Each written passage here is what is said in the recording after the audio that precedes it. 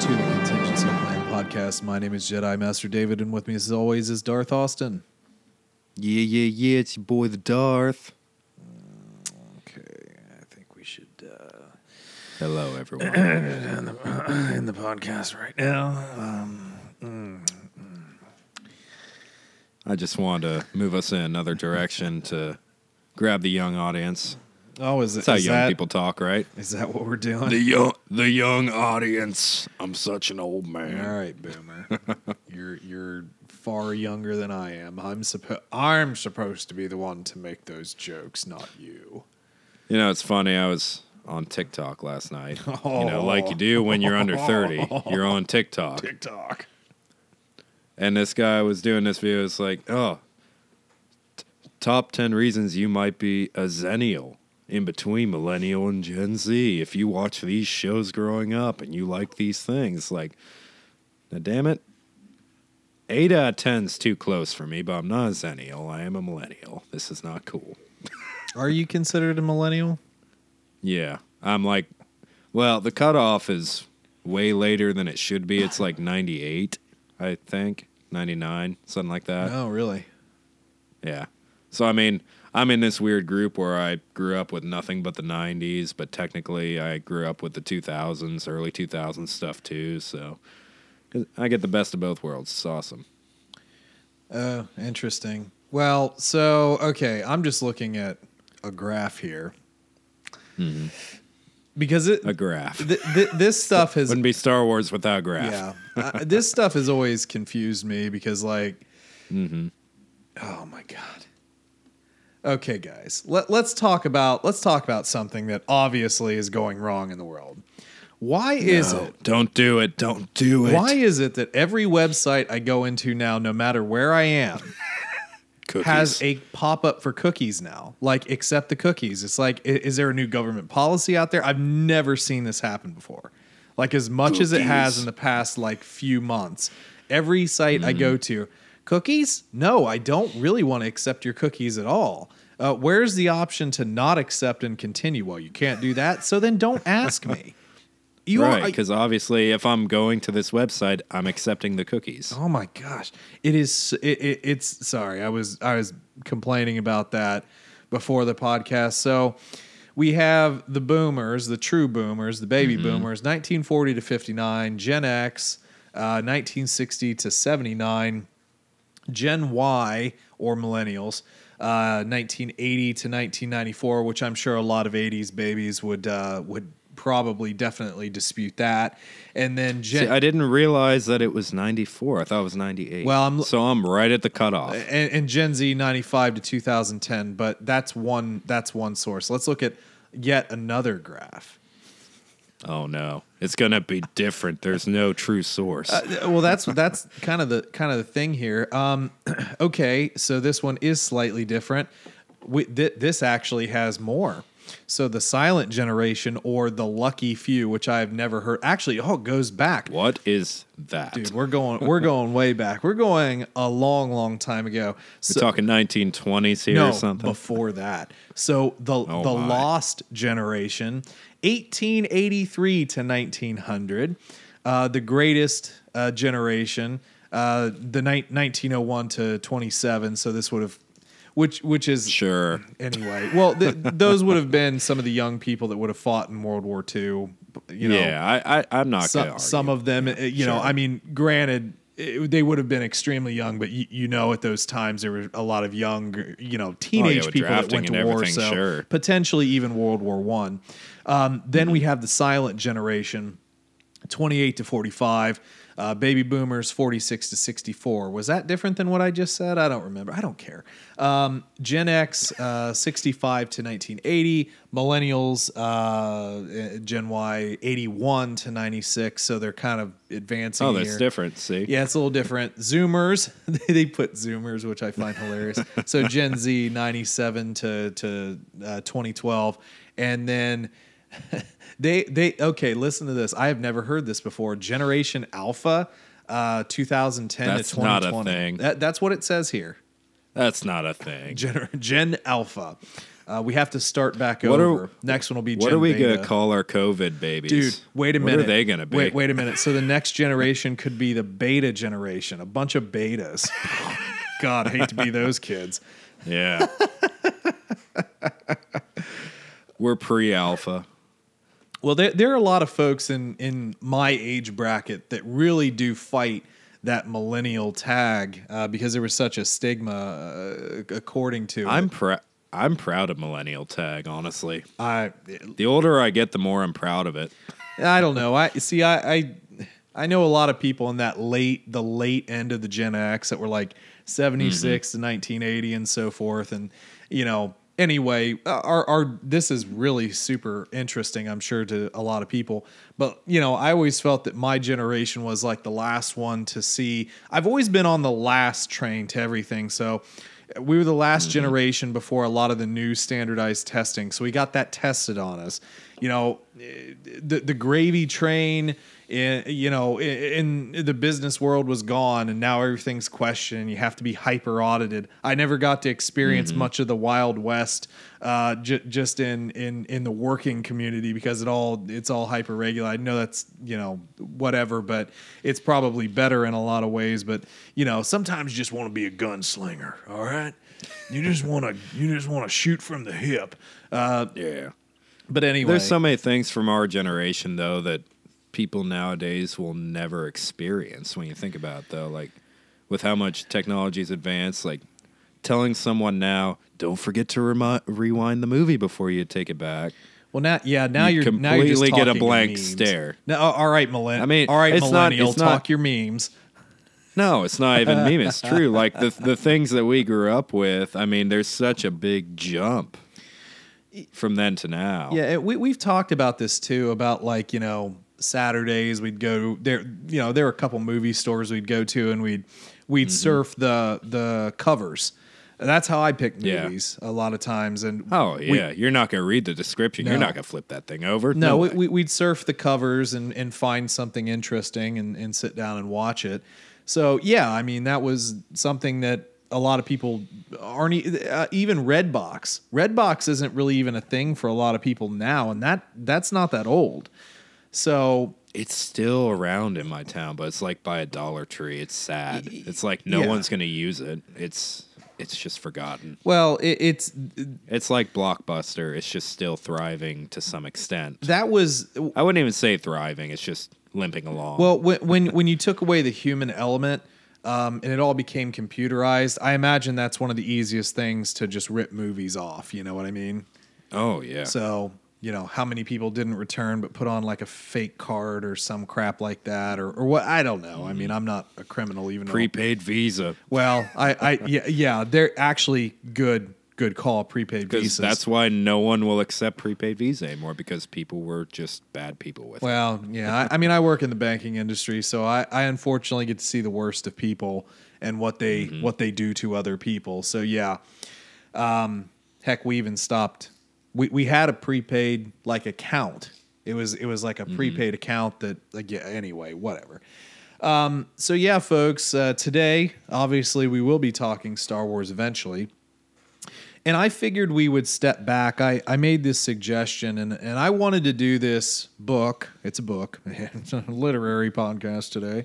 I wanted to do this book back when it came out, but it just didn't work. I know we were doing a lot of theorizing at the time. There was a lot of just speculatory podcasts because this was the journey to the rise of Skywalker. And, of course, we are talking about The Force Collector. Mm-hmm. Which we ended up choosing the other book that came out in this line at the time. What was it? Resistance Reborn. Yeah. I was thinking about that because I don't remember. I don't even remember the plot of that book. I don't remember us talking about it. It's rough for me too, honestly. I would have to go back.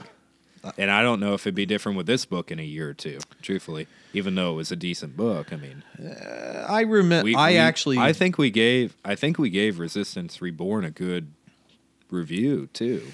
At least a decent review. Yeah, I legitimately can't remember. I know we did it. Yeah. But I don't remember the conversation. I think we were just so hyped for the movie that we were riding that wave of everything. It was content that allowed us to talk about it. That's all it was. True, but there was a lot of there's a lot of other things coming out. I thought I had a page pulled up here because we also, I don't remember if me and you talked about it, but I know that possibly I might have done a Wednesday show about the comics because there were. I'm just actually pulling this up right now. So there was the Allegiance series, and then the Rise of Kylo Ren. So if you remember, we discussed it, but not like a full review of the comic together. No, and I'm pretty sure you have those. I think I was. I have. I think I was. I have one of them, and I've looked through the entire story. I know the story. I know what happens, but I don't own all of them. Yeah, I mean the Rise of Kylo Ren did some interesting things. Allegiance, man, I'm forgetting a lot. Oh yeah, I had to look it up because I was like, man, I don't really remember Allegiance. Had some sick covers though. Oh, okay, yes, I do remember this story now. So yeah, this was more indecisive Rey at times. Mm-hmm. But yeah, it was an interesting-ish story. But yeah, they tried really hard in the literature to build Rey's confidence back up. I know that was another thing with. I do remember that now, kind of being, I believe, something in Resistance Reborn that we talked about. But it's hard. I can't remember that book, and it's sad. And I have it. I know it was pretty Poe-centric, but that's really the extent of it for me. Yeah. Honestly, other than that, I'm not sure. Yeah, it's weird. But that's not the book we're going to go over, and I don't really see the need to go over that book, in all honesty. No offense, but I just don't. But yeah, The Force Collector was one that I read it at the time, and I enjoyed it upon first reading. Kevin Shinnick, who by the book cover was an Emmy Award-winning author, which is interesting because like I couldn't really find anything else on my quick search of what else he's written. And then I started looking around and is like, well, he hasn't really written anything. You know, he's basically done TV. He did. Mm-hmm. He was instrumental in the Robot Chicken Star Wars episodes, if you remember those. Yeah. God, I haven't watched Robot Chicken in a. Is it even still a thing? I doubt it's still running, but it was interesting for the time. And then he was the host of a game show called Where in Time is Carmen Sandiego. And I do not remember that. I mean, I feel vaguely familiar with that, but I mean, it was a PBS show, so I think it was probably extremely cheesy. I mean, unfortunately, well, that's what PBS was. That's what they could afford. Oh gosh, yeah. Unfortunately, I mean, there was some good stuff on PBS from time to time. There was. Let's not trip. So, I mean, he's done a few things television, film wise, but it just no, I'm not dogging him, but it seemed like an odd choice out of all the writers out there. The guy had never really done, at least not that I can find, a Star Wars book. As like, what are his writing credits? It's like if you just go to like Wikipedia, it's like novels, The Force Collector. Yeah, and truthfully, his first iteration is pretty decent. I mean, he did a good job.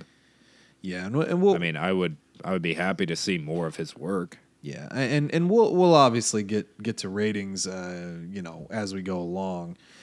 But yeah, just kind of an interesting deal here. Let's see here. So, no, I mean, apparently he also did some little thing called Chewie and the Porgs. I don't know what that is. Porgs don't exist. They're not a part of Star Wars anymore. Yeah, it's just Chewie and the Porgs. Seems to be like a Chewy and the pores. Yeah, it's just like a little kids illustrated thing, I guess. I don't know. Has pretty decent ratings, I guess. That's a big jump, though, when you think about it. Yeah, and then he did comics, too. I mean, he's done a lot of stuff with Spider-Man and characters. Looks like he also did some stuff for The Flash as well. And looks like one comic in the Batman universe. So there you go. I mean, he's done some stuff, but anyway, I mean, yeah, I'll agree. Good kind of first attempt there.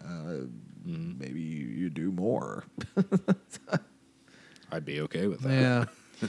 Well, let's go ahead and before we jump into the book, let's go ahead and just how was your week? How's it going? How are you feeling? I feel okay. The week was kind of a blur. I've been working a little overtime, but Sunday, let me tell you about Sunday. Sunday was a fun day. It was a good day. Went to Pins. Went back to Pins. Oh, did you? All you people in Ohio who don't have a ton to do, let me tell you about a little place in Dublin called Pins, 16-bit arcade. And you didn't tell me. Good. Yeah, good stuff. I didn't. Yep. Good. No, it was from a boy. I couldn't bring anyone else. I'm sorry. Goodness. No, but actually did a little more exploring of the place. It's funny, now that I think back of the bachelor party, we really didn't do a whole lot there. No, we drank. We did. We drank beers. Yeah, we played a few of the arcade games, but we didn't do the duck pin bowling or any of that. There's a lot more to that place than we realize. And I did the Star Wars game finally, and it was terrible. Yeah. It was god-awful. The X-Wing pilot game, the response time, I died so many times. I feel like I would be a terrible pilot. Yeah, it's different for sure. Very cool place for those of you who don't know. It's basically an adult arcade and bar. Yeah. But all the games are like free to play type of deal. You just go up, you buy drinks. Essentially, that's how they pay for to keep the lights on. Drinks, and you got to pay $6 for bowling. But oh, okay. Still, yeah, it's still everything there is really reasonable, and it's a cool '90s vibe. You got a lot of the nerd references. You got some of the stuff from the earlier generation. You got some Star Wars stuff. You got Gremlins all sitting around the bar and stuff. It's great. It's kind of like, you remember that that diner we used to go to growing up that was all like 50s themed? It's right. That for our generation, essentially. Yeah, and the barcade has definitely pervaded Columbus area. There are several other ones. When we were talking about, his bachelor party, I was, I don't know. You didn't really, I don't know, I'll just do something. There were a couple of barcades. It's the best man's job. Yeah. There were a couple of barcades out there. That one, just from what I saw, looked the coolest, so that's why we went. And I assume it is, truthfully. I couldn't imagine there being much better than that. No, it was good size, and in that area, the city has kind of developed into this. It's very small, but they really tried to develop it into a kind of a happening place. There's a hotel there. There's like flats above a lot of the businesses, so you can live there. They're expensive. Little bridges across. Yeah, super expensive. Pretty cool. Couple of restaurants, some other various stuff. But I mean, it's basically like, it's not like, gift shops and stuff. It's like eat, drink, be merry, and then go up to your flat or the hotel or something. Yeah. Go enjoy your flat that's $2,500 for a one bedroom. Yeah, and I mean, like, it's kind of in a bit of a random area off the highway. It is, but it's cool. It's very cool. I know it's Pins, but it's like, what is it, 16-bit arcade or? Yeah, 16-bit arcade, which it's weird because like when we first set up to go there, at first I think you called it 16-bit, and I started looking it up online. It's like, oh, I'm not finding the place. And it's like, what's this Pins thing that keeps coming up? What's that? Oh, it's the same thing. Yeah, I mean, okay. Pins is like the parent company, and 16-bit is what they called that arcade. But anyway, yeah, no, that was a good time. So yeah, good that you were able to get back down there. Eventually, I'll have to get back down there too. What about you? How was your weekend? No, it was fine. Just working like normal. Yeah. That's it. Don't you love those weeks they just blur by? It's like, man, I'm gonna have to explain this week on the podcast, and it was terrible. It wasn't even terrible. It's just nothing worth talking about. No, it was nothing really worth talking about. We are on a bit of a comic book hiatus for. I think that the next group of Star Wars comics might start either next week or might be week after next. We start getting new comics, so been like 2 weeks without anything new there. Literature's pretty dry. I mean, unless you're sitting around waiting for WandaVision, which I haven't watched yet or whatever. Not much going on. I haven't either. I don't know if I care to watch that, truthfully. Well, I mean, I like the Scarlet Witch. She's an Olsen. What is her first name? Bree? No, that's not it. I'll tell you that kidding. Much. It's not it. Yeah, it's bothering me. I mean, she's an Olsen, which is hilarious. Elizabeth Olsen. So everybody and their brother has been coming out saying, "I didn't know she was an Olsen like Mary-Kate and Ashley." It's like, dude, she's the younger one of the younger. I didn't even know how many siblings there were, which I think that there were. I don't remember how many there were because I looked it up too.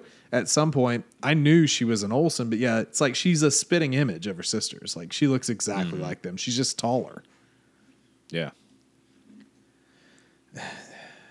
Whatever. Anyway. So yeah, Scarlet Witch. There you go. Watch TV. I don't watch TV. So, it's not TV. It's streaming. It's not TV. It's DiGiorno. So anyway, I figured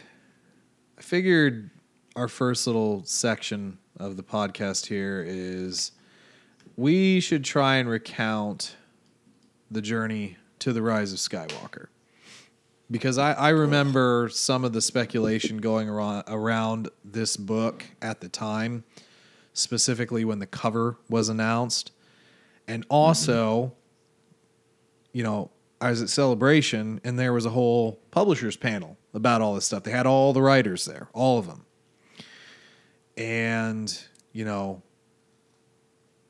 this was when we were nerding out about a lot of this stuff. And specifically talking about the cover, I know that early speculation was like, is this Ben Solo? Like before Kylo Ren type of deal.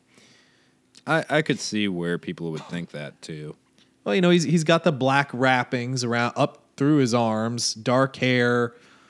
Some of the features are somewhat reminiscent, and there's a lightsaber in his pack. I mean, his pack from the book's cover. There's like a training, the Jedi training droid ball, stormtrooper helmet. There's like a holocron in the pack sticking out. And again, there's this lightsaber. So a lot of people were speculating that this was like early Ben Solo. And I got to say that would have been a bold one. That would have been like a bold move to do a young Ben Solo novel after what we've already seen.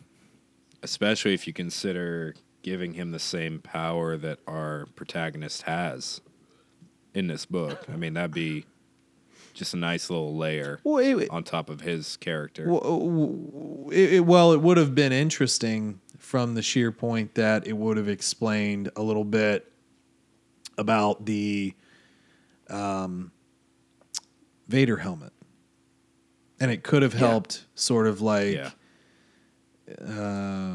give a little bit more layers to that, because effectively, and it would have given him a reason to care more about his grandfather, because he would have seen his good days, right, when he was still a servant of the light. You have been able to understand his fall a little bit better.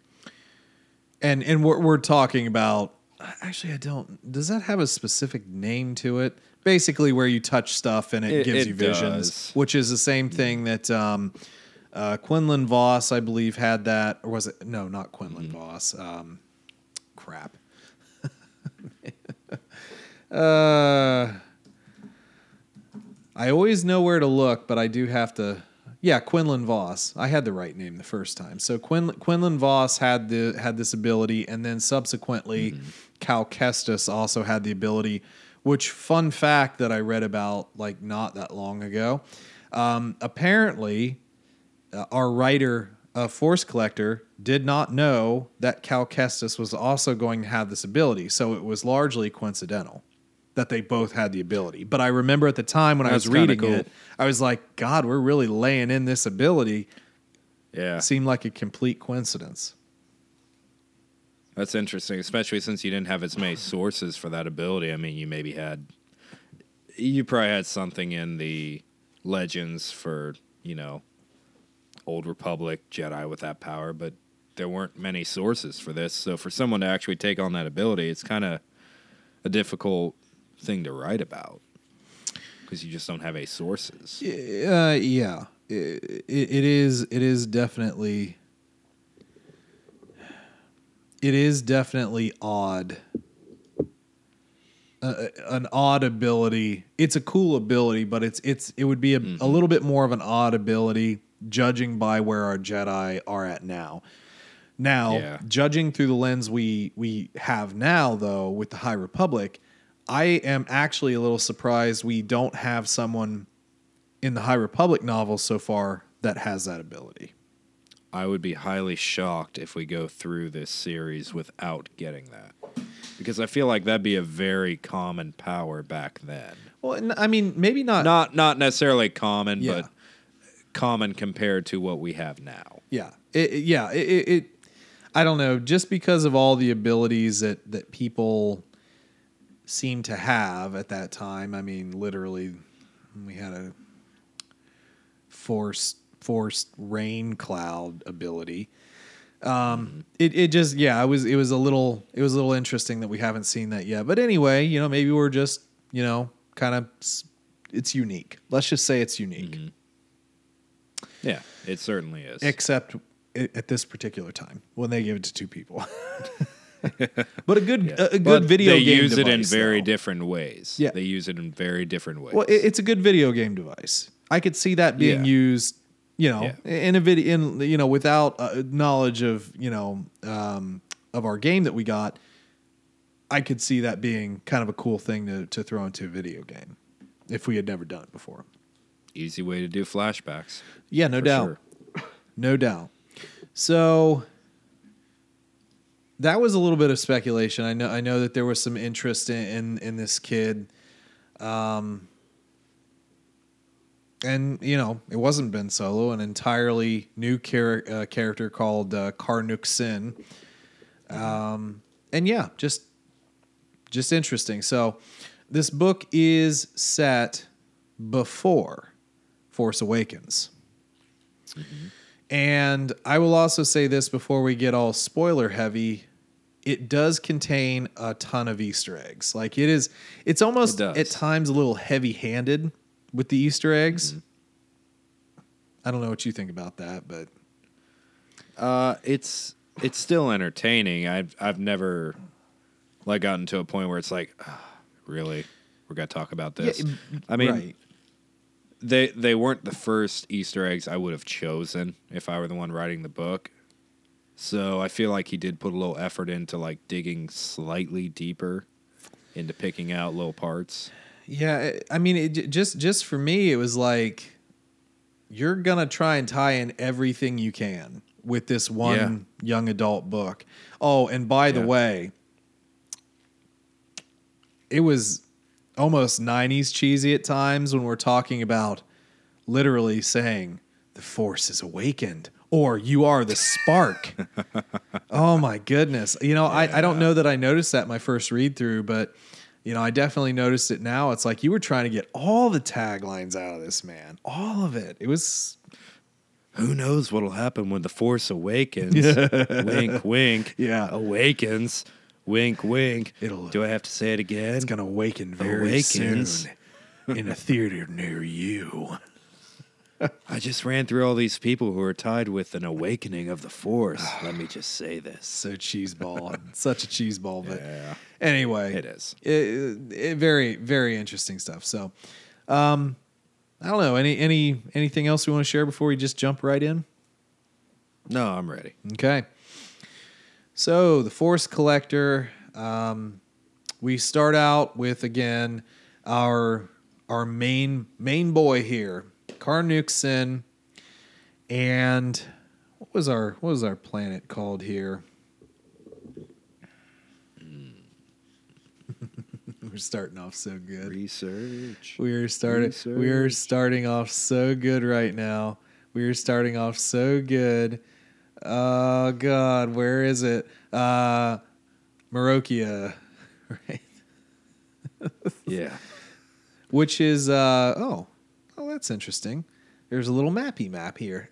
So it's in the vicinity of both Bespin and Hoth. Yeah, cool. Kind of like a desert planet near everything's near the darn unknown. Are you telling me that we were that close to Bespin and we didn't go? Well, let's not get crazy here. We may or may not have been. I'm just saying that the little dotted mappy thing here that's like super duper not like official looks like they're in somewhat close proximity. So. And man, I could just imagine him going to Hoth and touching bones from a tauntaun and just connecting. Connecting to Luke and Han. This one lost its arm to a Jedi. All right, so this one kept a Jedi warm, not warm. Oh, that was poor tauntaun. He finds lukewarm. He finds the bones of the tauntaun.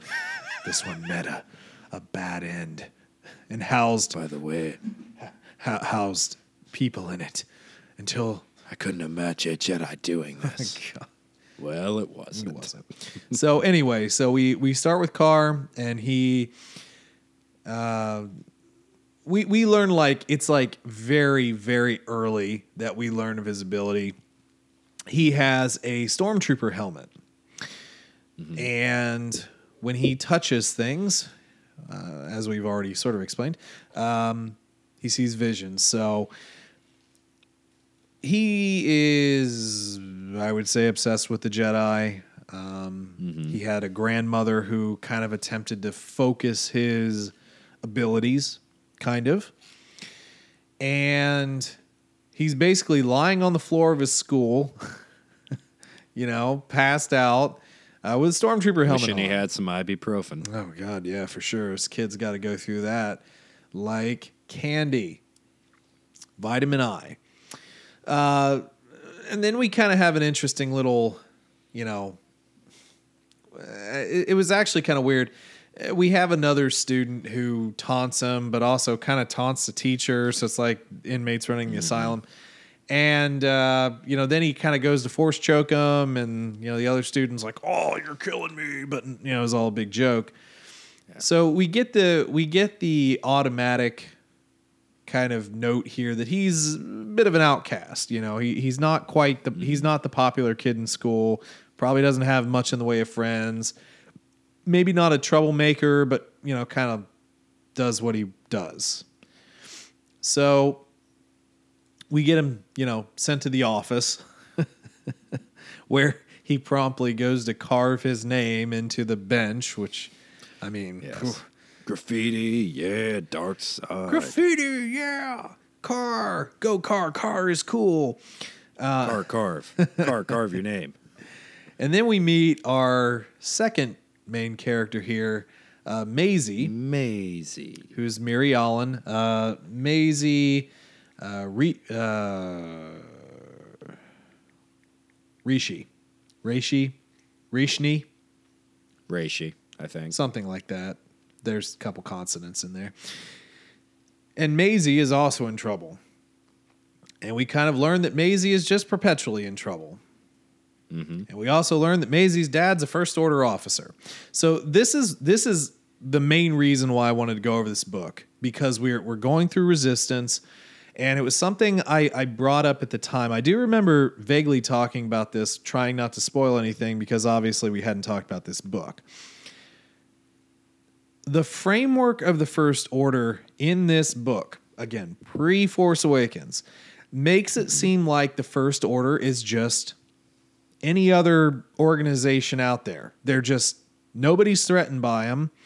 They're living in your neighborhood. They're moving planets. Like your new weird friend here is like, oh yeah, my dad's First Order.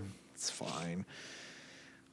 And I kind of wonder if, there was maybe an early effort to kind of say, like the Empire, there's not all bad people in the First Order, when clearly we don't get that in the movies. We see them as a big group of Nazis, basically. Right.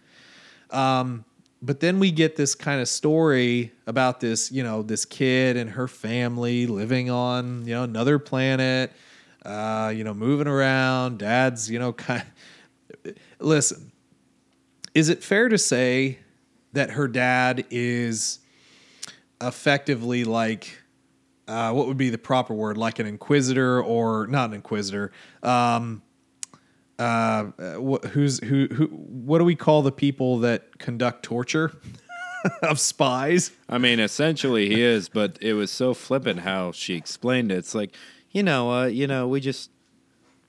he just makes sure that, when we catch spies, we know what they know. And that's an important thing, though. When we catch their spies, but when our spies are caught, he helps them out. Who's they? Exactly. Who is they? And we have to assume... Is they the Resistance? It's the New Republic. I mean, the Resistance wouldn't have even really been around at this point, necessarily. I guess it could have been. But yeah, that's an important distinction. Is it the Resistance? Is it the New Republic? Is the First Order kind of like, at this time, maybe, was there a time when the First Order was like, hey, we're here to help the New Republic? Or did they just kind of take over systems? Always opposed to them. Well, right. Or did they just kind of sort of like take over these systems and say, we're going to protect you from everyone. We're here for you. We're your protectorate now. I don't know, man. I mean, that's why I wanted to go over this book at the time, because it was a very weird vibe from what we were seeing in movies. And it's almost off-putting, even at the very end of this book, when we see her father, and her father's name is Vrock. It's like he's not that unlikable. Well, it's like he's not like is he a bad guy? I mean, he's just your everyday military man, just trying to carve out a paycheck for his family, and he's busting kneecaps, coming home hugging his daughter. He's just trying to take care of his family. His wife, who's just like super lazy, wakes up at noon and is like just terrible. I mean, it just seems it's a odd. Weird vibe. Yeah, even the stormtroopers, like the way they interact with Carr and Maisie, it's like, they could be way worse. I'm not saying they're great, but like, have you ever really learned anything about Stormtrooper? You could have ended up being just shot down in the middle of the street for no reason. Well, and that's the thing. That's what makes me wonder. We need like the rise of the first Resistance. I think at some point we have to sort of explain how.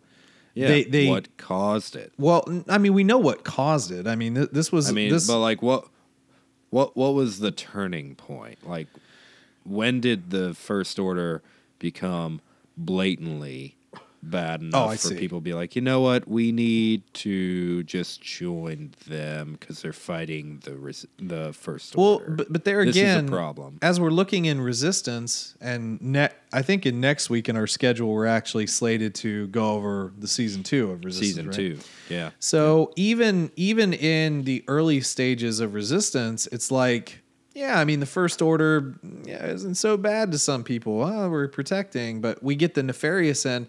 I almost wonder if this book was a little little washed out for the benefit of young people who maybe the writer didn't want to show them darkness as much. But I've read so many books when I was younger that had much darker themes. It almost seems a little bit out of place that the First Order is like this. It's just an organization. I mean, it seems intentional, doesn't it? Yeah. The writing style for how we view the First Order this early on. Yeah. So again, it makes me wonder like how they came from the unknown regions and how they portrayed themselves and how they gained footholds, because obviously they have footholds here, and it almost starts you to thinking, it's like, do people in the Outer Rim actually villainize the New Republic? And maybe this was something, it's like, hey, I mean, we understand the Empire is bad. We're not the Empire, but we do want order. We want things to be. And you see the New Republic, they can't do anything. They're in disarray all the time. They're barely taking care of the Inner Rim, let alone you guys. Right. They're not really doing it, but we'll do. So maybe their foothold in that Outer Rim was a lot more than could have been portrayed in the movies or shows. And perception's a funny thing, because I mean, even look at the Clone Wars era. You have these heroes of the Republic who eventually transition into being the Empire, essentially. I mean, most of them are phased out, and stormtroopers aren't clones, but there's not that big of a change in their armor. They're associated the same way. And you go from these people who just save all these random planets from the droids to people who just oppress. And the transition is just slow enough that everyone accepts it. Right. And it could be the same thing with the First Order in the Outer Rim. Because for a lot of people that are just dealing with this lawless territory, who's, riddled with all these bandits and raiders, and First Order might seem like the best way to go, because what else do you have? Their order. Right. And you talk about, people from that Clone Wars era going on to being in the Empire. One of the ones that automatically popped into my mind was Erlinda Pryce, Governor Pryce of Lothal. Yeah. She, we got to hear about her story in the Thrawn books, and she was just like kind of low level, going to Coruscant, trying to make something of herself. She wasn't a bad person then, but she saw a lot of the disarray and fell into the propaganda and was loyal to the Empire until the end, when she eventually died during the liberation of Lothal. But like, she didn't start out. But again, that's the difference between the storytelling of the Empire and then the storytelling of the First Order. The Empire had a lot of storytelling. We have a lot of these characters like, well, even Tarkin. I mean, Tarkin we saw in Clone Wars. He was just, a captain at the time, and, he was always a little shifty, but, he started somewhere. Everybody starts somewhere, and some of those people weren't all that bad to begin with, but they bought into a bad thing, the Empire, and that's an important lesson for people. Think for yourself, man. Don't always believe what they tell you. Yeah, and I mean, we might get that way with First Order. We might eventually get enough storytelling that we start to empathize with the people in the Order a little more, like we do with the Empire. Because, I mean, the Empire is getting to this weird stage where it's like, with Alphabet Squadron and all this other stuff coming out, it's like, I guess they weren't all that bad. I mean, they just didn't realize what was going on before, Cinder and all. Well, I mean, they were lied to on a grand scale. There was a lot of that. We're not really here for that, but like, I actually don't think we're going to get that sympathetic story for the First Order. I think that legitimately, you don't think we'll get that effort put into it? I don't think so. I mean, what story could be told? I mean, like I said, do I think a rise of like the First Order would be an interesting thing to dive into? Yes. Do I think we'll get that? No. We got its basically its origins at the end of Aftermath. So we kind of saw the very, very early spark, wink, wink, of the First Order as it was sort of born out of. Wow, I'm forgetting her name. Our admiral. That's real bad. You don't remember either, do you? I'm thinking about it. This is pathetic. Yeah, I'm getting Ray Sloan. So yes, Admiral Sloan, is basically the start of the First Order, with her weird super children and Hux's dad. So I don't know, man. I think that they're just okay. Let me back up. The First Order is because Palpatine is a thing. We obviously know that now. It's just Palpatine's spite plan. It's like Operation Cinder. Mm-hmm. It's just literally Palpatine continuing his malicious, intent on the galaxy. And now it's like, well, you keep fighting back. Well, I'm going to be worse and worse and worse. So it's rough because think about Star Wars as a whole. You got the Empire in the center, and you've got the Separatists and the First Order, and they're kind of on the same level. It's like, other than being a plot point, are they really all that exciting or compelling? It's like, you're just something to fight. The Empire is something completely different. I mean, it's been fleshed out to the point where it's like, you almost feel bad for some of these people. But the Separatists, you never felt bad for them. They were just, a bunch of idiots. I mean, they were trying to manipulating. They were trying to help, people in their companies, their businesses, trying to. Well, this isn't really Clone Wars episode, but I mean, true. But you can mark the similarities a bit. It's like they're just kind of puppets in a way. I'm gonna go ahead and kind of disagree and only equate it to two things. So the Clone Wars separatist thing, the Republic separatists, that was more like the American Civil War. That was like a North and South. I think that was more inevitable because certain planets joining the separatists just felt driven out by the New Republic. Now, just the Republic. Now, obviously, that was all at kind of the plan of Palpatine and then subsequently Dooku, but it's a little. I feel it's a little different. But whereas now, like the Empire is kind of more like World War I, where obviously we had the fight, but there's some mixed emotions about it now because things have been really fleshed out. Whereas the First Order is World War II, and we are literally fighting the evil Nazis. Now, does that mean that there were people that weren't terribly bad in Germany? Yeah, I mean, obviously.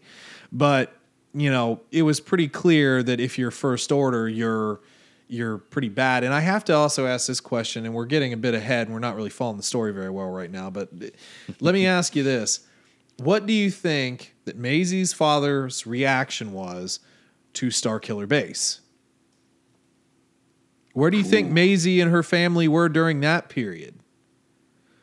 That's tough because that is a turning point. I mean, that's Operation Cinder, essentially. No. I mean, it's much worse. It's not. It's different. It is a turning point. No, but it is a turning point. If you're First Order before Starkiller Base destroying the New Republic, that's one thing. If you continue to accept them after that many people are killed, it's essentially the same as people continuing to follow the Empire after Operation Cinder. Apologies. I understand what you're saying. As far as what you're willing to do, the monstrosities you'll accept. Yeah. I would almost say that I don't think that he would necessarily agree. I think he would be conflicted just because of the way he's written. He doesn't seem like that evil of a person. And maybe it's just the writer's intent to say, well, this is the side that they show their families and everyone in the light. They don't want their evil deeds to be seen, so they hide it. yes, maybe he's one of the most evil people in the First Order, but it just seems to me that he wouldn't be the type to stomach Starkiller Base. Yeah, but you got to think about what his job is. I mean, he's not like some second-level clerk. He's certainly not a good person. I mean, he tortures people for a living. Potentially. Obviously. But there's always that breaking point.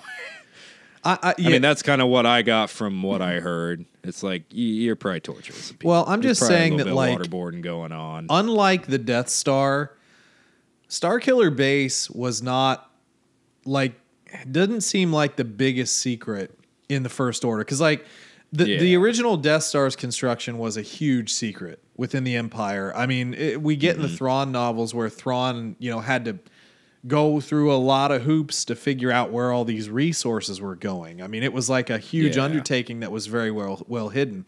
Starkiller Base, I think, took the First Order. So first and foremost, it would make me assume that this guy knows exactly what's being built. So at that point, he knows what's going to happen, and he's doing nothing to stop it. So that makes him a bad person. I mean, that makes him an evil person, which is why I think the tone... Did all of First Order know that, well, I guess is like the split down the road. Did they know what it was going to be used for right away, or did they think, oh, well, this is our defense? Again, when man, stuff goes wrong. I don't think you can frame it like that. I mean, the First Order is not the Empire. It is the spite plan of Palpatine. This is... This is not... They're not good people. Yeah, I mean, Palpatine learned that his empire was not enough to control rebellion. So what he did was he wanted to just murder them all. So murder all resistance. So yes, I believe that they knew exactly what Starkiller Base was for, which makes these people unsympathetic. And I have to say, that's the only problem I have with this book, is the sympathy we start to feel for a First Order officer who is very clearly in the intelligence sector of the First Order. It kind of bugs me a little bit. It didn't bug me as much when I read it the first time, because that was pre-Rise of Skywalker. That was before, I think it was even before, no, it wouldn't have been before. We would have already known about Palpatine. We would have already had the trailers, but we didn't know we didn't know what we knew from Rise of Skywalker, like how Palpatine was really involved. This could have been something completely different. Right. But I'm telling you, man, from that speech from Hux, it is completely Nazi Germany. And I don't know, man. I understand, but it's the writing, but it might have been the wrong story to tell. Or the wrong tone to take. But again, First Order is kind of a difficult thing to do in this genre of writing. Like this age demographic, it's almost something that you wouldn't want to touch in a way, because you can't do it justice. But you can't show how severe they are. I disagree. I've read way darker books that were written for a younger different generation. Though doesn't matter. That's. I mean, look at the Star Wars books we're getting. Honestly, compared to when we were kids, it's a poor excuse, though. I mean, babying children doesn't do anything. You are probably right. I'm just saying that it's a poor excuse. I'm not agreeing with it. I'm just saying I feel like that's the reason. Yeah, and maybe, but I found it to be, now that I read it again, I found it to be a profoundly strange tone to take for someone who is obviously higher-ish up in the First Order. But before, because we've been running for a little while, let's try and get through a little bit more of our story, because there's more to pick up on as we end the story. So there's a lot here we need to start talking about. So anyway, we were back at the school, very beginning of the book. We meet Maisie. To kind of speed run through a little bit here, their friendship develops kind of quickly. Maisie's obviously very rebellious. A few days later, after the whole initial thing, like Kar's parents want to take him out of school, send him to trade school. The society is kind of interesting, where they're all some sort of tradesmen, and his family are tailors. Yeah. So I actually found that was kind of an interesting planetary. It was inkling. But the next time we meet Maisie, she's breaking beakers in like a science room. And then they hatch this plan. Super emo. Yeah, it is. And we hatch this plan to effectively run away. And they do. They run away. Now, I have to say that I think every kid dreams of running away at some point. Oh, yeah. We have fantasies. This is kids. This is every kid's fantasy novel. Yeah, and in kind of a weird way, I kind of like I thought back to I guess my thought process led me back to like high school and like a girlfriend that I had at the time, and it kind of reminded me a bit. Let's run away together. Well, no, it wasn't so much that, but it was just kind of like rebelling against normal stuff, in our own little way, and not telling the parents about it. You know what I mean? So I kind of, in a lot of ways, being older, but still, I had a decent connection to the two characters because I understood their feelings of what they were going through, because I think we all go through some of those same feelings at that age. Yeah, and the writing was also kind of better compared to most Star Wars young novels for this particular portion. I mean, some of these have been really cringeworthy, and this didn't ever really get to that point for me. Mm-hmm. It's like, oh yeah, he's awkward. He hasn't talked to girls, but like they're having a actual organic relationship, like they're actually developing normally. This is not cringeworthy. Yeah, and decent. I also do want to include the narrator, Ewan Morton, who I'm actually looking him up. He's done some acting. Oh, he's playing King George in Hamilton. Since 2017, I'll be darned.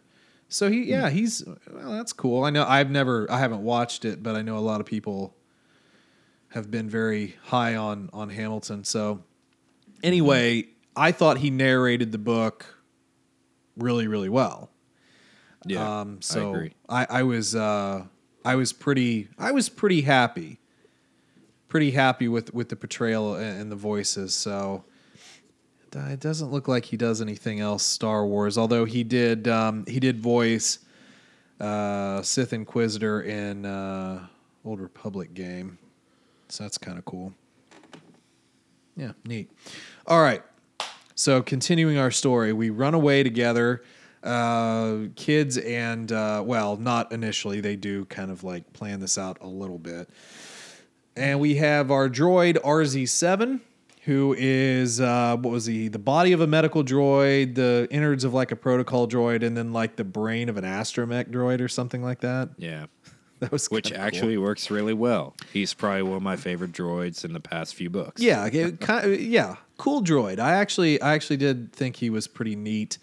He's not overly sassy. It's amazing. He's more like a friend, which so which is mentioned multiple times. Like, Carr doesn't have anyone, so right. He's very important to him. Well, and another thing, drawing some parallels here between like Carr and Anakin in a way, where Anakin builds a droid, effectively to help his mom, but kind of also to be his friend because, anyway. He's lonely. I thought it was kind of funny happenstance there, parallels.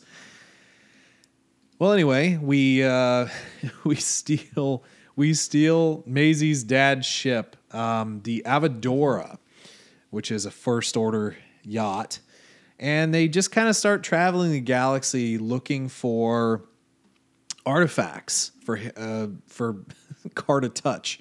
Can I touch it? How many times it's like that's not inappropriate at all. Can I touch it? No, you can't touch it. Stop touching things. But through this is where we begin the Easter eggs, because like the very first thing on the adventures that he touches is a staff, and we get a vision of Obi-Wan Kenobi.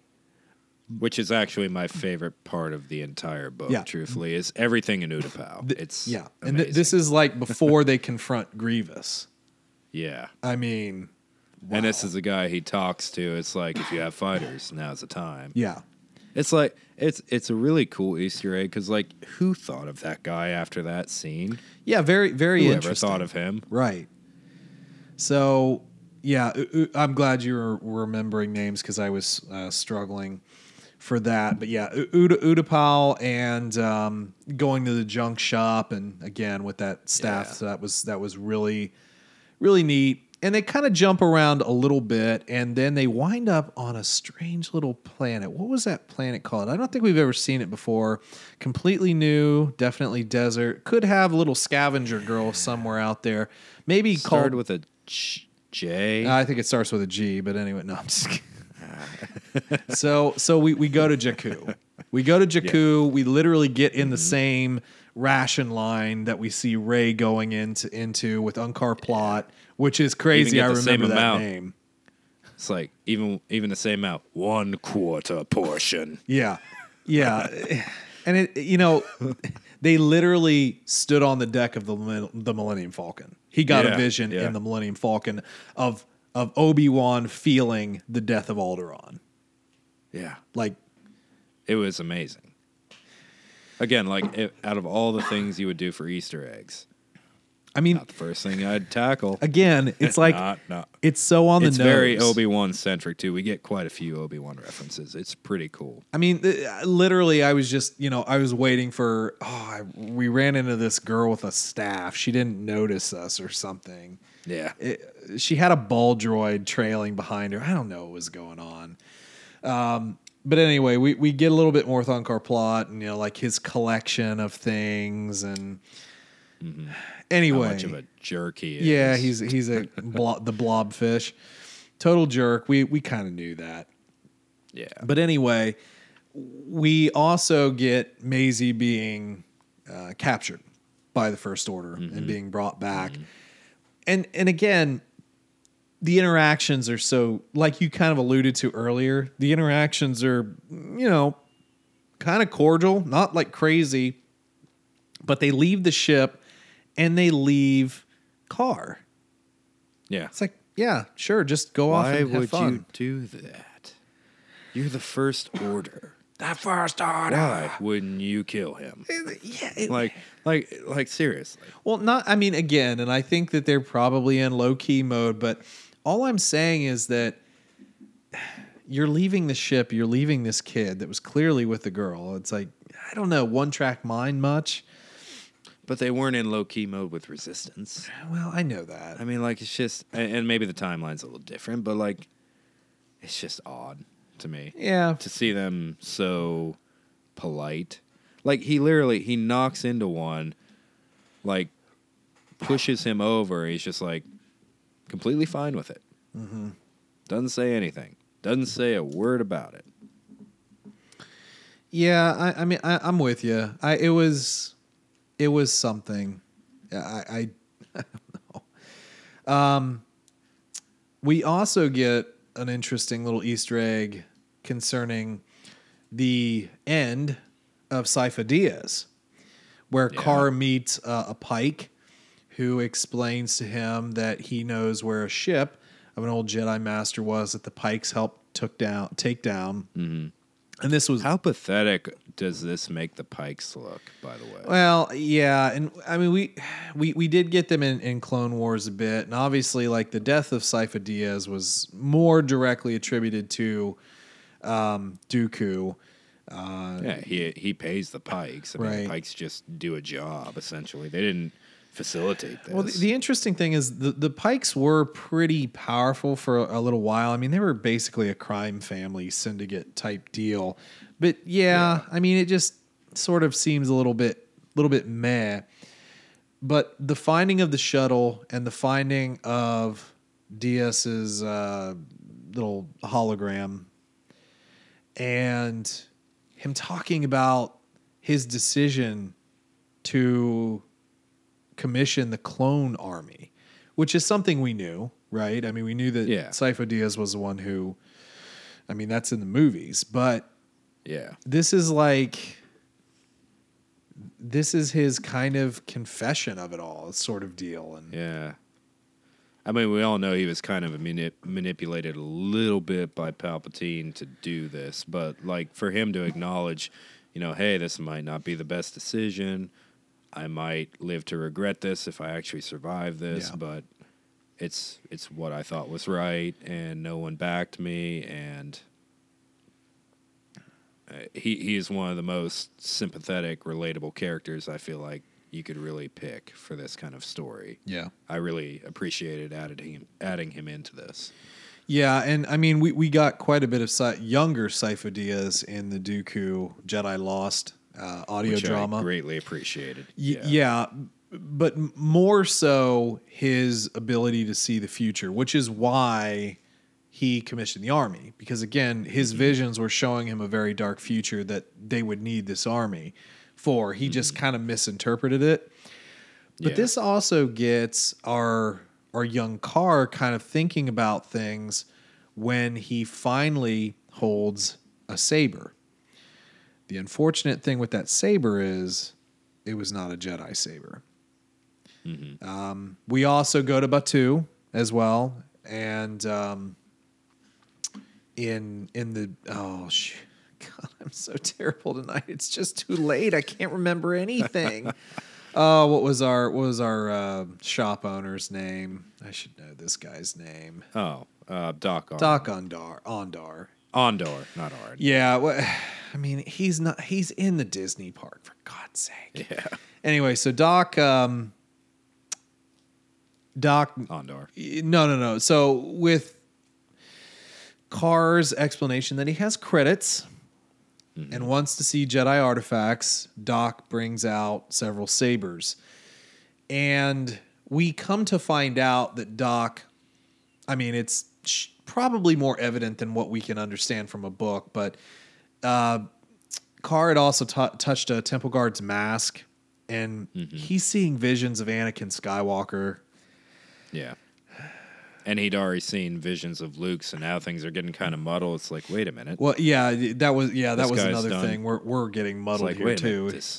This Skywalker guy, he's done great things, but he's also evil. But he did the great things after he did the evil things. Well, I don't understand. He's also really old. He's got to be like older than dirt. And this Obi-Wan guy, how old is he? I keep seeing him, but like he's an old man when Skywalker's young.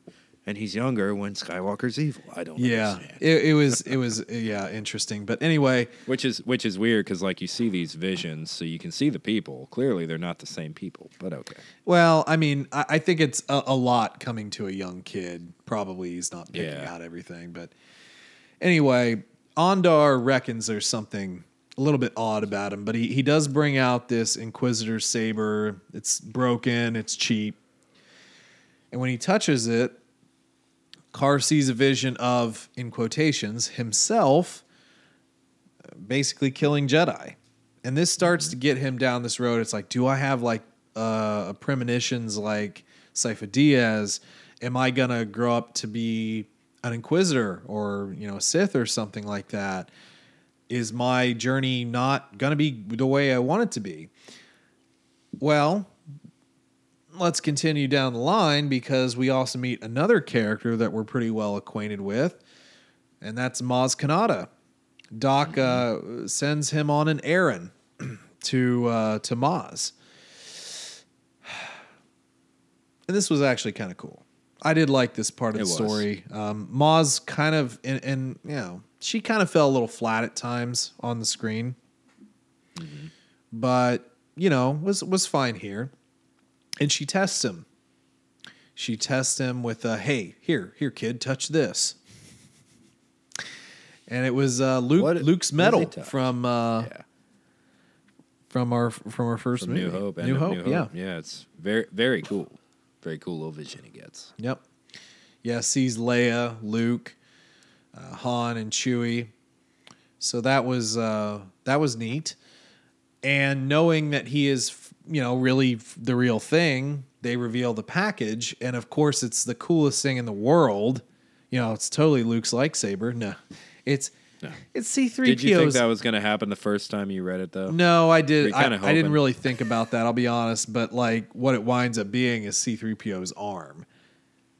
Which, I'm sorry, makes complete and perfect sense. Well, I mean, in a way. Yeah, well, as we got into Force Awakens, we realized that 3PO has a red arm. So he obviously lost an arm.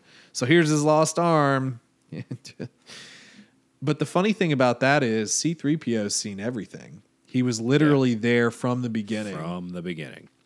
And Carr gets to see pod racing. He sees, ships. He sees people. He sees everything about the Jedi from, that Clone Wars era and beyond.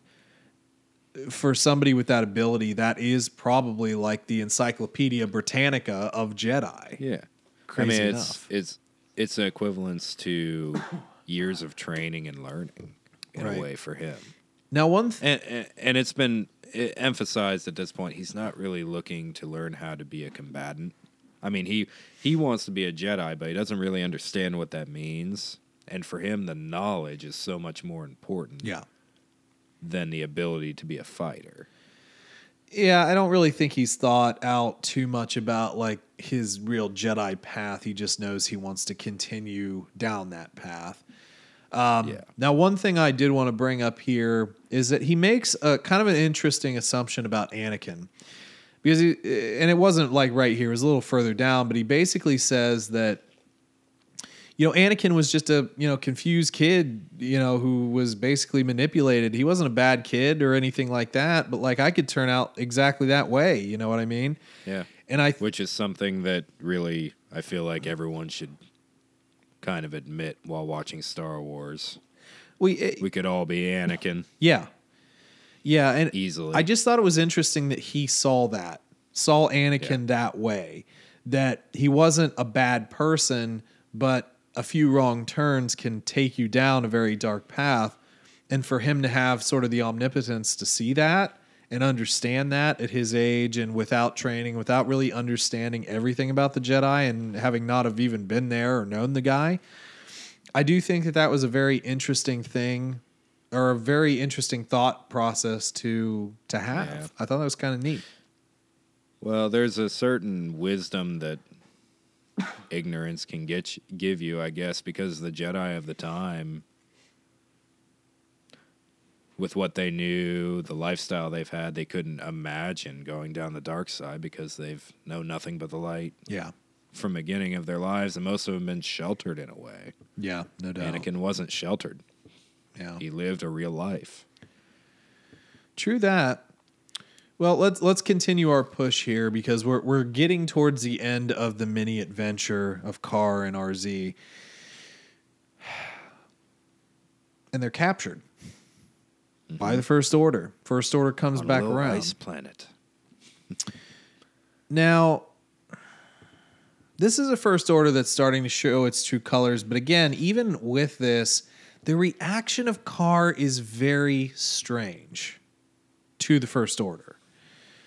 Like he doesn't know what he's truly dealing with. Right. So we have I guess an officer coming in here to question him, and he is of the opinion that Carr has found this map to Luke Skywalker.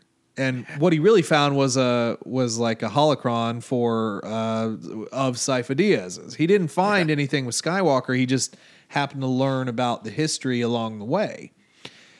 But the First Order is, we know that eventually, and this was the whole kind of point of Force Awakens, was finding we got to find Skywalker. Mm-hmm. And they think that Carr knows something. And whereas they don't torture him, they shoot his droid. Yeah. And even with that, he still doesn't get the First Order. It's the strangest thing to me, looking through the lenses of now. If this was the First Order that we know, the second he said, if I knew where Luke Skywalker was, I'd be begging on my knees for him to train me. Good call. He would have been shot. No, I don't think he would have been shot. I think he would have been taken after to Snoke. All knowledge was taken from him, he would have been killed. I think he would have been taken to Snoke, or something to that effect. Yeah. Because at that point, you are essentially openly admitting that you have Force abilities. Yeah. So, and they just ignore it. Yeah, it was that was an odd exchange. Any officer that knew to look for Luke Skywalker would know that that'd be a trigger to do something. Yeah, but it's just odd. But again, like Carr still, it seems like he just views, oh, that was just a jerk within the First Order. He was just being a jerk. Yeah. I can repair my droid. They left my ship. Stormtroopers. Yeah, I mean, they left my ship. I'm cool. I'll just pick my droid up and I'll go home. Why did they, other than just for the sake of the plot, why would they leave the ship that they know belongs to the First Order? It's a not First Order ship, but it's owned by an officer of the First Order. Well, so here... Why would they leave that? Well, here's an argument that you could use for Maisie's father, okay? I wonder if Maisie's father reported this or if they truly did intercept a communique because... Well, the officer had like a recording of Maisie telling her father about kind of Carr and sort of his adventures. Yeah. Did Maisie's father transmit that to the First Order to check him out? Or did the First Order intercept that and maybe Maisie's father is blameless? Based on how he interacts with Carr later on, I would almost say he is. So let's just take that rosy kind of happy, fun, jokey family scene aside. If we're talking about a First Order officer who is in intelligence, clearly, would he not report that conversation? You would think. But it's just the way that it's portrayed in the book. It seems like he didn't. Correct. Yeah, I'm with you there. I am with you there. It definitely. He would have also reported his ship stolen. Maybe. Yeah. I mean, yeah. But they left him there, and he limps back home. Yells at his parents and stuff. And what a kid! His parents are just knitting. It's like, what are you keeping from me? Oh, and by the way, he's never touched RZ once. Yeah, I hated that. That was probably my least favorite part of the book. It's like, you made him. He's your robot. You never perform maintenance afterwards. You never touched any part of him. Come on. He built him. Yeah. Okay, so... the memories would have been implanted after building him, but maintaining him, he would have touched him. What I'm saying is he built him, so yeah, you're right in your line of thinking there, maintenance. Anyway, he's always wearing my gloves. That's like the Harry Potter... No. That's like the Harry Potter plot hole. Well, if Harry was truly a Horcrux when he was bitten by the snake in Chamber of Secrets, he would have destroyed the soul, wouldn't he? Oh, plot hole, J.K. Rowling, checkmate. It's kind of the same thing here. He's never touched that droid with a hand. That seemed kind of odd, but and here's another thing. The vision he saw was terribly insignificant. Yeah. Because it was just... It kind of was. It was just, his parents, keeping the secret of who his grandfather is, basically, which we'll talk about in a second. That's so insignificant. It's totally just to move the book along. Yeah. That was weird. He would have figured that all out with or without that. Yeah. So anyway, we go back home. Maisie's trying to get a hold of him. Carr thinks she's betrayed him, which coincidentally, do you like that Maisie was taken so quickly and then we had just Carr and RZ time? Because I kind of liked Maisie being there. I didn't like it. I kind of wanted her to be a part of the whole story, truthfully. Yeah, they just kind of... I understand it was a plot point to move the story along a bit, to force him to go back home, ultimately, but I would have appreciated more time with both of them. Maisie's a cool character. Yeah, for sure. I don't know. I just thought it was kind of interesting, an interesting thing to do. All right. So then we get back home. We learn that Carr's great-grandfather, Nakh Med, which is an interesting name, but Nakh Med was a Jedi at one point who left the Order and had a family, and his grandma, Carr's grandma, was his daughter. Did you kind of expect that early on, just with how much she was in tune to the Force, not being sensitive? I thought that there would be something more to it, at least a message from the grandmother, which we also got too. I didn't necessarily think about like a Jedi, but I thought that there would be something more to that story that the grandmother would have to reveal through like a hologram or something like that. But we have this whole kind of, Maisie does show up after Carr stops answering him. And it's like, no, I was just talking to my father. Why? Because he's my father. I didn't rat you out. Okay, we're friends again. Let's go talk to your family. Yeah. Oh, we're eating some red cheese. It stains our teeth. And I'm here. And, we're having happy family together, fun time. It's like, God, you guys are awful close. You like getting married or something on your route out there? I mean, this is stop eating my cheese. Stop eating my red cheese. Go brush your teeth. Why is this cheese staining your teeth? So weird. But yeah, the Carr's father and mother finally do tell him about their his great grandfather, and the fact that they made a deal with Carr's grandmother to deal with his headache problem in their own way. The parents were going down the medical route, and his grandma was going down the force route. And neither of them believe the other type of deal, but now the parents are firmly on board because Maisie told him about all the amazing force visions that he's had, so they're totally on board with it now. It's completely the force. Oh, by the way, your great-grandfather, total Jedi, so it makes sense. Don't listen to your mother, who is the daughter of a Jedi who would have some authority on that topic. Just listen to this random 16-year-old girl. It's fine. Yeah. It's perfectly fine. It's good. Well, she was old, so. So we do have the ransacking of Grandma's old room. We find the hologram. She, tells the story, kind of where to find where her father lived, because when the Empire took over, Order 66, his great-grandfather, old Nachmed, decided to go in hiding just in case, didn't want to endanger his family, totally get it. Kept some communication open with her, so she sort of pieced together where he lived. And then we get the Maisie show with her family, which was happy, slappy, fun time, laughs and jokes, with a First Order officer and his trophy Mary Ellen wife who doesn't get up before lunchtime. I hated this part of the book, honestly. I mean, it was.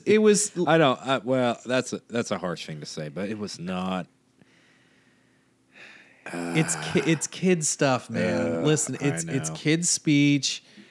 You have to put your mind at a time when you practice those speeches to your parents that you probably never got out, and she just happened to tell them. It's like, I hate that we move around, and I made this whole list of places that I wanted to go with these things, and I realized that all I wanted was just to be a real family and everything. Yeah. That's the dream of a lot of kids. They just want to be a real family. They just don't know how to say that, and parents don't always know how to take that even if it's said. It's very true. And honestly, the actual message of this, they handled very well. It's just the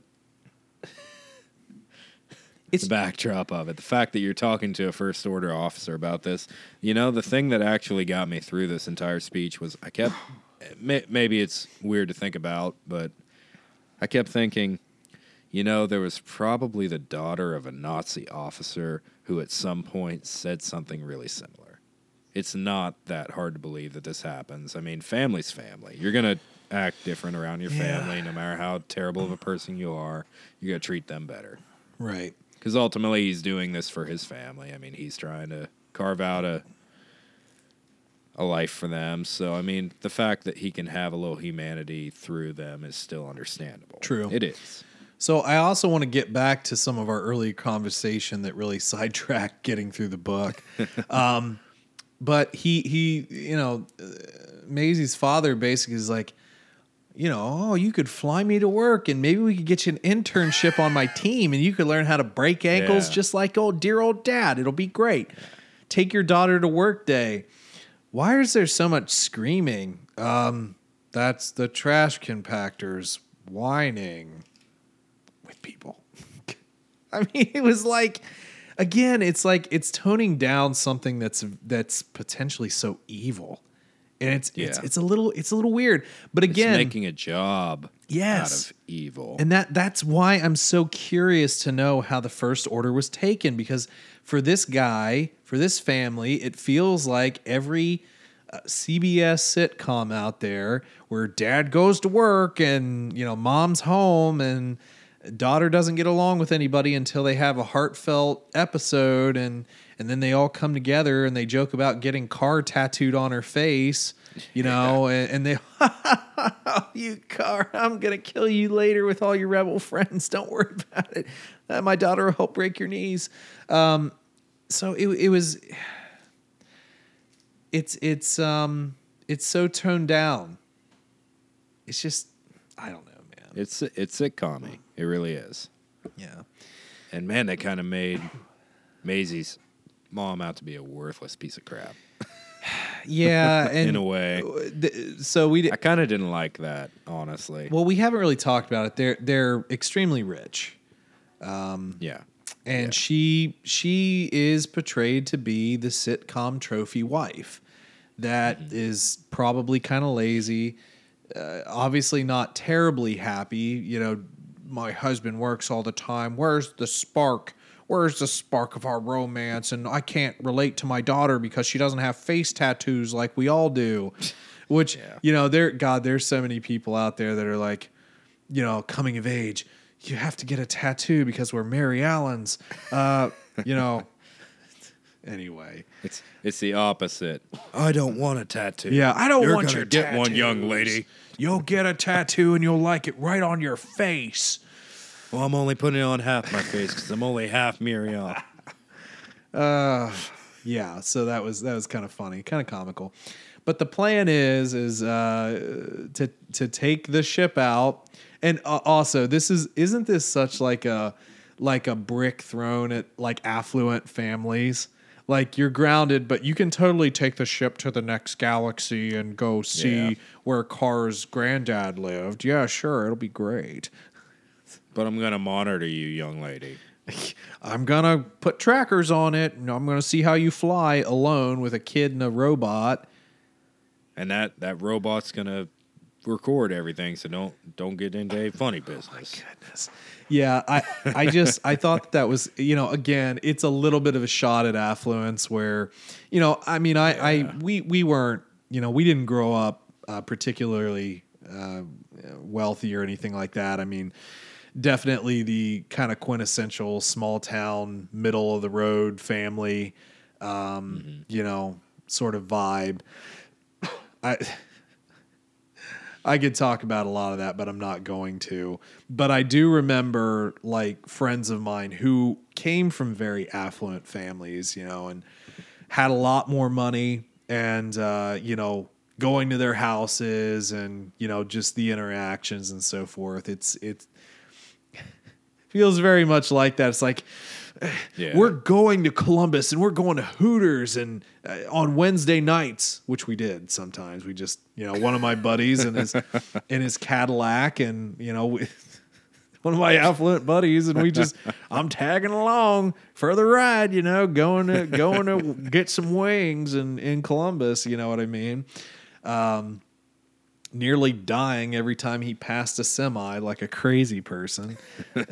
I can just relate so much to these characters because it reminds me of a lot of things that I experienced when I was a kid. Yeah, the little rich girl with her fancy space yacht, going to Hooters on Utapau, or whatever. Yeah. So we're just going to the next solar system. It's totally fine, Dad. But anyway, she talks her parents into it, and at the cost of like flying your murder dad to murder camp and getting a face tattoo from your mom's tattoo hookup or whatever. So, the conversation at Car's, it's so weird. The conversation at Car's parents' house is a little bit more down to earth, I guess. And logical, like, no, we just got you back. You're not going across the galaxy. You want us to reward you for going across the galaxy without our permission? Well, this time I'm asking. Oh, well, okay, sure, that's fine. Is that Maisie girl? Wait, we haven't even grounded you yet, young man. We still need to get that out of the way. He wasn't even grounded. They just let him go. It's like, I'm proud of you, son. You showed a lot of guts. Mom's like, I'm just going to go drink some more milk and cheese. How stopped up is this family? It's like cheese and milk and crackers. Like, eat a vegetable, for God's sake. Anyway, so affluent girl and space boy go off on another adventure to find Nachmed on Pamba. The planet Pamba. What a name. I don't think... I didn't really look up this. It doesn't look like there's anything lore-wise in connection. It was just completely made up for this book. Kind of a swamp planet. And guess what? To move the story along, Nachmed's still alive? What? Perfectly fine. You know, he's probably only about 130 years old, but okay. And I guess we don't get a genealogy. Maybe he's, mixed with some alien race that lives longer, sure. Just says he's human. It's just very odd. Well, here's the thing. So in his profile, we have born between 68 BBY to 66 BBY, died 30 ABY. So that would make him... Math. You want to do math real quick? When's the end of ABY again? I don't know. 100. It's not math that's the issue. 100, right? Yeah, at least he's 100. Yeah. But in all seriousness, it counts down. So he would have been 60 years, or at bare minimum 66 at the turn of the coding. So that means he was between 96 and 98 at this time when he died. So he was almost 100 years old. Yeah. And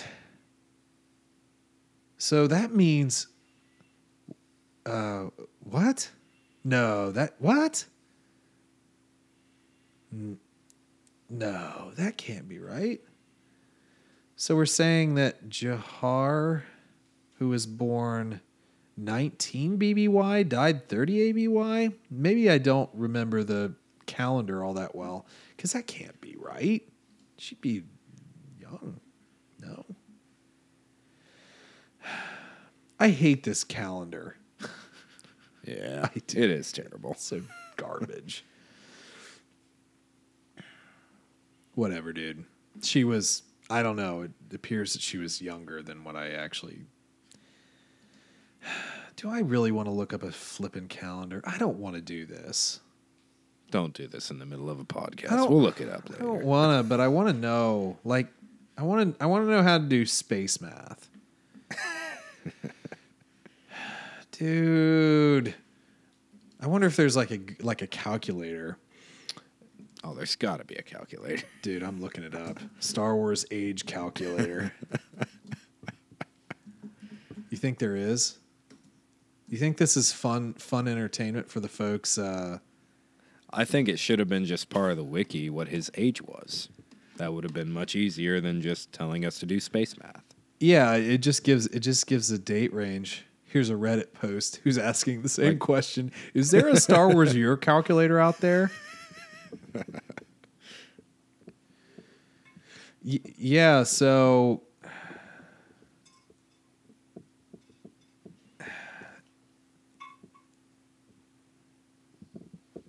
I don't know, man. I mean, oh, wow. Oh, so he would be much... What? Okay, this is a road I don't want to go down. Like, I mean, listen, there are people like doing math and like, no, you're wrong and I'm wrong and no, they're this age and this is... Let me read this guy's explanation. What? My dude. Okay. We got to stop. We got to end this podcast right now. We're done. This is stupid. If any of you have a sign. You're going down a rabbit hole you don't want to go down. Yeah, stop. Some ridiculous Reddit post. Okay, let's finish the story because we do encounter Nachmed, right? He's still alive. He's terribly old. He has a green lightsaber, and he ignited it. But he's hunched over, ready to use it. Yeah. But he totally knew this was his grandkid, although he just wanted to scare him a little bit like any good swamp grandpa would. And they have, kind of an interesting conversation where they realize that the Inquisitor's saber that Carr has was actually an Inquisitor that Nachmed fought. The Grand Inquisitor, I believe, is even mentioned. I don't think that. Well, okay, yeah, you're right. I'm sorry. I believe he says you are 100% right. I'm literally looking at it right here. So he was tracked down by the Grand Inquisitor, but interestingly enough, he was able to break the Inquisitor's blade here. So on power scaling, he would have been fairly old still at that point and out of the order for a while, so that's hard to believe. And I don't think he reached the rank of master. I believe he left the order as a knight. And by the way, leaving the order, he had fundamental disagreements with the way the order was going and attachment and everything, and he just left. But yeah, to fight the Grand Inquisitor obviously didn't kill him. I mean, we know that, but he was able to get away from him. He defeated him. He broke his saber.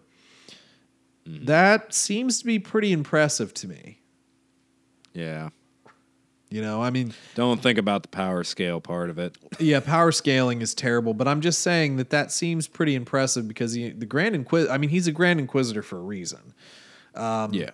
As far as saber second combat, in command to Vader, essentially, in power scale. Yeah, I mean, but I'm just, who has the Grand Inquisitor really fought? I mean, obviously Kanan. I mean, that was pretty prevalent in Rebels. Did he? We really don't have a whole lot more on the Grand Inquisitor other than Rebels, truthfully. Probably a book here or there. Well, anyway, we don't really have to go too far down that rabbit hole. We can assume he was pretty BA, but he was able to, certainly overpower Kanan. Kanan eventually defeated him. So, I don't know, was the Grand Inquisitor all that great? Who knows? But moving on, we had the fight with old Granddad here. And very interesting. But the other thing, too, that he helped Carr understand was the vision was jumbled between the Jedi that the Inquisitor had killed and the encounter with his grandfather here. So Nachmed looking a lot like a young Carr. He just mistook him, but then jumbled the visions of the dead Jedi and kind of smashed it all together. So his vision was effectively nothing. It's not his destiny. How'd you feel about that? Oh, I thought it was great. I thought it was a great explanation, personally. Yeah.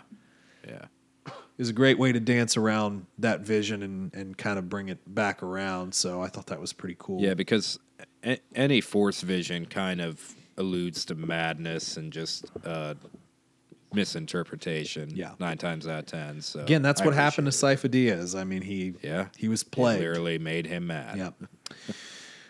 Well, I don't know that I have a ton to talk about Nachmed with here, but he does pass. Carr. Yeah. Carr lets him know, it's like your daughter lived a long life, which right now, until I get a good calculator, I don't believe. Because judging by my earlier math, that would have only made her 49.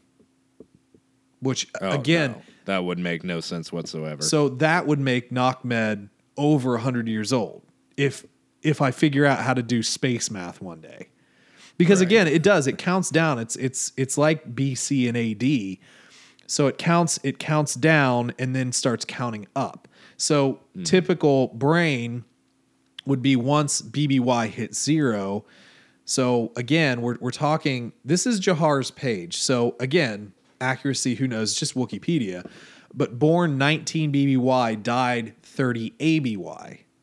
So that's the thing. It's like 19 years to 0, and then 30 years to ABY would only leave her at 49. So that can't be right. I'm diving into Reddit after this. I'm finding a calculator. There's got to be a small period in between. There has to be. That's the only way that this makes any sense. My dude, I'm going down the foxhole here in a little bit here, down the rabbit hole. Maybe not a foxhole. Foxhole. Don't go down that foxhole. Anyway, that bothers me so much. I have to know space math one day. Anyway, so Nachmed does pass after the reinsurance from Carr. You know, it's all good. We're gonna get there. You know, your life wasn't in vain. The family line still continues. I'm here, and he starts to understand his destiny. And I want to say that we had a quote. I had a quote pulled up here if I can find the darn page. Yeah. So I'm gonna just read this quote. I spent so long trying to figure out how to be a Jedi and how to master the Force, but I've been looking at it all wrong, Maz Kanata knew that what she was trying to tell me was tell me with the milk. I'm not the milk. You're losing me, Carr. I don't get it. That's okay because I get it finally. I'm not the milk. I'm the glass. I'm the one who sees the past and the truth about what happened there. I'm the one who holds the memories. So this is where we start to get that he is the Force collector, and by that he means he is basically the historian of the Jedi, so to speak. Which is more important of a role than you could even really fathom. Yeah. At the time. Well, so many people at this time, they still have very poor opinions of the Jedi. We even got that in our first planet we visited. Oh, by the way, that shopkeeper, he is the son of a clone. Yes, I forgot about that. Yeah, that was really cool. Yeah, so the son of a clone. Also, very, very bad opinion of the Jedi. Yeah. Yeah, he hated the Jedi because he had bought into the hype. I mean, you know, why would my father have turned on him? Why did he die? He died in the war. I mean, why would he have turned on the Jedi if they weren't bad? So the galaxy is not really all for the Jedi, even 30 years after the Battle of Yavin. Yeah. Well, what would have caused them to be? I mean, we don't really know how far Luke reached with his temple. I mean, what good did he really do in the galaxy after he started training? Well, here's part of my here's part of my problem. Part of my problem is this. In the old canon, the story of what Luke did was everywhere. Yeah. Why did we not write that permeation in this iteration of the galaxy? Like, why wouldn't people know? Make Luke so unimportant? Essentially. Yeah, it kind of, I don't know. It I don't want to rag on the sequels. I don't. Because honestly, I don't really feel like ragging on it. It's not. Well, I'll rag on what they did to Luke. Yeah, but I mean we need, I don't know. Let's end this book here. Yeah. Let's end the book. They go home, lots of hugs, high fives, we're best of friends forever, I guess. I gotta go learn trade because I'm not gonna make money as a Force collector. Yeah, sorry, Maz, you gotta go to school. You know, we can ride bikes on the weekends, though, and maybe go out for pizza and like date and stuff and kiss. But not right now. I have to go write a book. A long time ago. Come on, do it. Yeah. Write down in a galaxy far away. Write it down. Write it down. Come on, just do it. Yeah. So it is interesting, and it does make me wonder about what happens to these two kids as we go through. I mean, I'm not always typically like that, but I do kind of wonder what happened to the kids. You know, did Carr have to go into hiding? Did Maisie follow her father into the death internment or internship? You know, did she really fly her dad to like a first order installation? I mean, because again, we're talking 30 ABY or potentially after 30 ABY. So that means we're not that far away from the events of Force Awakens, which is Starkiller flipping base. So everybody's world is going to be turned upside down. I can't, again, would Maisie have even been on that planet? Would his father have relocated her? Again, there's just too many layers to that. You know, there's a reality that this book isn't touching. Yeah. That's kind of tough. So anyway, that's the book. And it'd be a lot to cover in the book we have. Well, yeah, I mean, it's uncoverable because they definitely stop before Force Awakens, and I don't think we'll ever really hear about these characters again, which is, kind of sad. I mean, I could go for a little bit more of them, like a cameo and something. I think we could see Carr eventually. Maybe if we do another time jump and he's an older man and he's teaching a new generation, I think that'd be kind of cool. Just a nice little Easter egg for those willing to take the time to read the books. Yeah, him and Maisie got married, define pops, have a quarter Mary Ellen.